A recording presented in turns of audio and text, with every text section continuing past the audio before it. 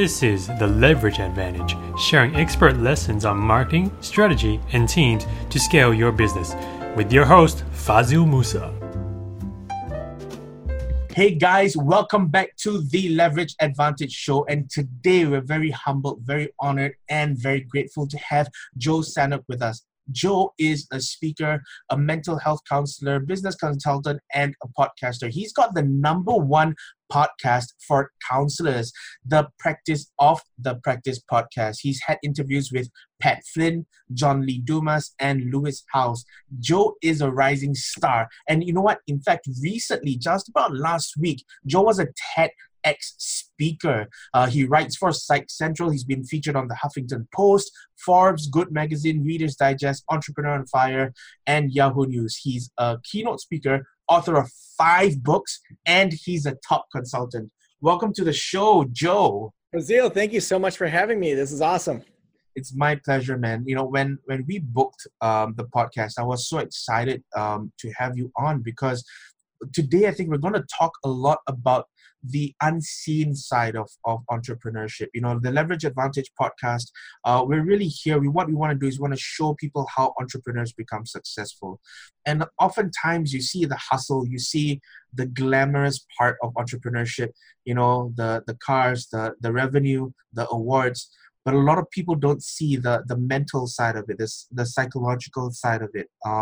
And I understand that's what you do. Share with us a little bit about what you do and how you got to where you are today. Yeah, most of what I do is I help healthcare professionals that have private practices that are mostly self-pay, and so they're not insurance-based practices, to start, grow, and scale their private practices. But I'd say more of what I do is I really help individuals get their lives back. And so oftentimes what happens is you start a private practice, you put in that hustle to your business, it's growing, you're working 60 hours a week. At the beginning, you want to mitigate risk, and then it kind of gets out of control. You're maybe not spending evenings with your family. You're not going out with your friends as much. You're always thinking about business. You know, you're even mowing the lawn and you're thinking, oh, I could do this and this. It's exciting, but also we lose focus oftentimes as we find more success. And so the people that are most effective are those that can scale their business and really pull themselves out of it so that they can buy that lifestyle back. And to do that in a way that really helps you innovate and grow differently is what differentiates most people from those that just give themselves a job.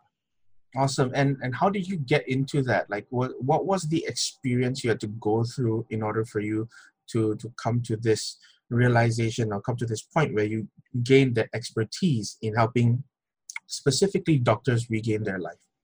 Yeah, so for me, it started taking a very traditional path of getting higher education and starting a counseling private practice.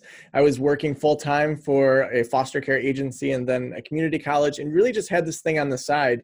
And as it grew, I realized we didn't know really anything about business. And so I just started blogging about it, started podcasting about it. And what I started to notice was that as more and more people got successful, it just was harder and harder for them to do the things that they wanted to do with their lives. And for me personally, it really kind of hit the fan in 2012. I was just launching the podcast and the website, Practice of the Practice. And that year, my daughter was almost 1 and she had open heart surgery. And my wife and I went through that whole process of her having a medical condition, and then things improved for her. The doctors said that, you know, everything was fine. She was healthy. And then 2 weeks later after that, I was diagnosed with thyroid cancer. And so what we thought was the end of a chapter, we jumped right back into the medical institution. And that year, one of our friends had breast cancer and my wife had a miscarriage. And it was just one of those years that we all probably will have at some point, that you feel like you're just holding on. But what I had to do during that time was to really ask myself, why am I working on a podcast when my daughter's about to have heart surgery? Or why am I working on this blog post as I'm going through cancer treatment? Why am I not just spending time with my family? And so I really had to evaluate very clear boundaries on my life. And what happened was that continued after all of this health crisis kind of passed, where I still ask myself, is this the very best use of my time? And each year I try to set deeper and deeper boundaries around my personal time, so that now I'm at the point that I work 3 days a week, but we continue to double our income as a company almost every single year for the past 5 years. And so what's interesting is that some of the top leaders of our world knew that slowing down was one of the biggest keys to innovation. And I can talk more about some of the research behind that. But as I've kind of naturally moved towards slowing down, it's amazing to see how the innovation grows exponentially. I love it. I think one of the things you said, the more successful you get, you find that the more busy you are, and that's the prime indicator that you're actually under an illusion. A lot of people think they're business owners when they're actually self-employed, because one of the key indicators of you being self-employed is the more successful you are, the more busy you are, the more time poor you become. And if you're a good business owner, what happens is the more successful you are, either you're working the same amount of hours, you get a lot of leverage from the systems that you've built. And that's really what I loved about your story, is that you have that priorities. Like, you came to a point where things that were far more important to you than, say, having a successful business, things like your health, things like your wife's health, things like spending time with your children, made you realize that you needed to gain that leverage. And that's what I love so much about that story. How did you overcome that inertia? How did you extract yourself from being a business operator to being a business owner as a doctor? Yeah, I think that as a counselor in private practice, it's easy to just get sucked into I'm in the chair and then I get paid every time I'm in the chair. So if I'm sick, or my daughter's sick, or I have to go to a meeting, I'm not getting paid. And so the biggest shift for people when they're going from the start to the growth to the scaling is the things that usually get to you to $100,000, which for a lot of people is just that kind of like mental, if I can get to 100 grand a year, like, I've made it. The things that get you there is putting on lots of hats, keeping your risk low, working really hard. But the things that get you past that 100,000 is the exact opposite. It's taking those hats off. It's saying, why am I doing this? Really looking at, in a brutal way, how do I take things off my plate? So the big ways that we do that is through outsourcing through people or outsourcing through technology. And so I started to realize that I needed to, for my counseling practice, I needed to have other people that were there. And so I brought in additional counselors. So it wasn't Joe-centric anymore. It was now mental wellness counseling centric. So people would call, I'd have someone answer the phone, not myself. I'm not doing the scheduling, so that really I could take a month off and the income would continue coming in.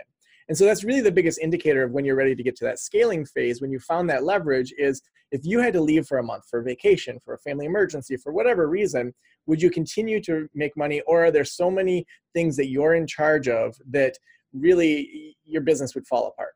So then, I had to look at what are other things that I'm doing. So my podcast, for example, I loved doing the art, the show notes, really creating infographics, all these things. But to spend 4 hours per episode, that was slowing down my progress. I needed to be creating content. I needed to be creating the things that only I could do. Facebook Lives, connecting with my community, those personal touches. And even though I loved the artistic side of it, I needed to find someone that could replace me there. So that moving from growth to scale really is about, how do you find replacements for yourself in every area? And then those people oftentimes have even better skills than you had. And so they're able to then multiply. So really effective giants of the field, they're multiplying their time. So if they're in counseling, they may be charging $150 or $200 an hour. Well, you could buy 20 hours of time at $10 an hour for someone to be doing design on an ongoing basis for you. So to be able to then start to look at, how do you get that leverage outside of your own time and your own abilities, right? That's really kind of the way that you need to start thinking when you're looking to scale. I love it, man. I love it. Like, my business partner and I, we had a 6-figure business ourselves, but we were doing everything just like what you said. And the values that got us to 100,000 as two business operators are completely different from the values that are going to get us to 1 million. And for example, the biggest thing that you said, as to get to $100,000 is not difficult. You just do everything yourself. You keep all the money, right? But if you want to grow beyond $100,000, you need to think about, who can you pass on some of these hats to, where it would cost, where the cost of them doing it is a lot less than the cost of you doing it, because you as the founder, you as the person with that technical expertise are far more valuable doing other things. So that's really, really what I love. And then and I think the part where a lot of entrepreneurs get stuck in that transition is really finding it within themselves, making that transition from thinking they're the best in their company and doing everything, to now they have to trust somebody else to do it as well as, or perhaps even better than them, or And I think the real difficult part is also to accept that if you want to grow, you're going to need to find somebody who comes in that may not necessarily do it as well as you. But the cost of you doing it yourself is far more expensive, even if you do it better. Fazil, that's such a great point. I think that what happens is people aren't optimizing their brains. When they're that busy, the ability to innovate just disappears. And so, for example, University of Illinois had a study that they did where they looked at this common held belief called vigilance decrement, with your brain vigilance meaning how well you can pay attention, decrement meaning going down over time. So that when you're at a task over time, your ability to pay attention to it goes down. And so what they did is they had two different groups. In one group, what they did is they sat them down in front of a computer. They gave them a random 4-digit number, say it was 5178. And every time, then they would have random 4-digit numbers come up. And for 50 minutes, these people, when their 4-digit number came up, they had to hit this little buzzer. So it's a super boring task. So what they found was there was decrement in their vigilance over that 50-minute period. So they stopped paying attention to their 4-digit number.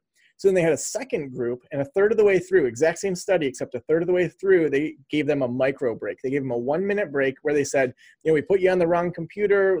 We got to get you on a different computer. Go have a seat in the lobby, read a magazine. Or they'd say, this is a tough task. Just stand up for a minute, shake it out.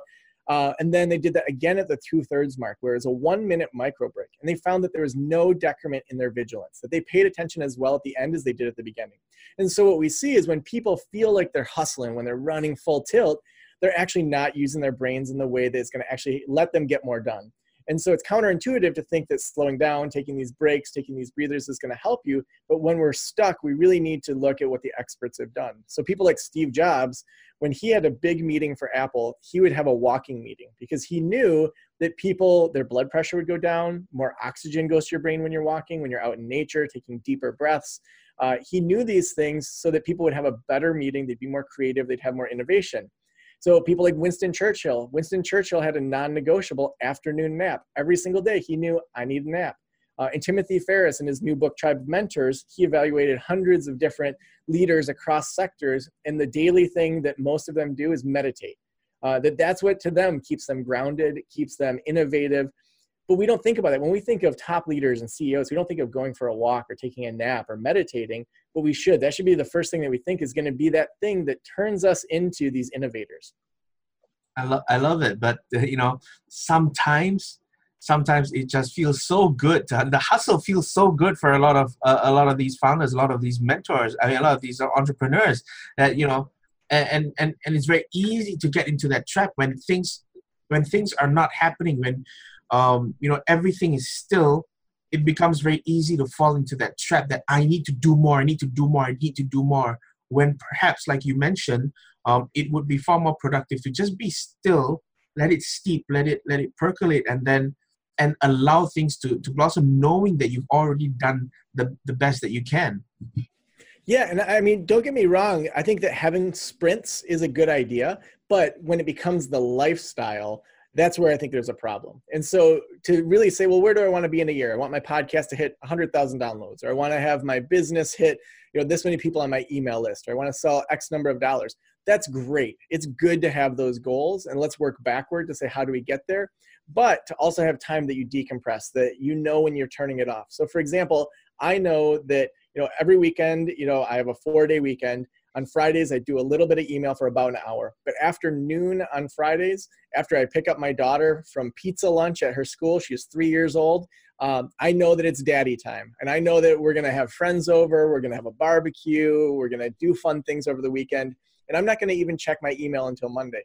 Now, for me to do that, it's not just being lazy. I have to have systems in place so things don't fall apart. So I have to have automated emails. I have someone that has access to my email in case there's some sort of emergency that comes up. My personal clients for counseling, they have to know how to get a hold of me. So they go through Emily to reach me. She can always text me. I need to have other people and systems and technology so that I can decompress and things keep moving forward without me having to be involved with it.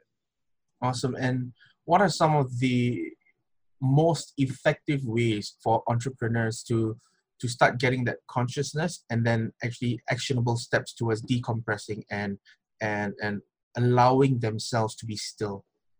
Yeah, so I would start with just a 4-step process. It spells out RISE, RISE. So the first one is to recognize what's happening now. We just want a baseline. So where are there gaps? Where are there opportunities? Start just capturing what you're doing. So for a typical private practice owner that's in that growth phase, they might still be answering the phone, doing the scheduling.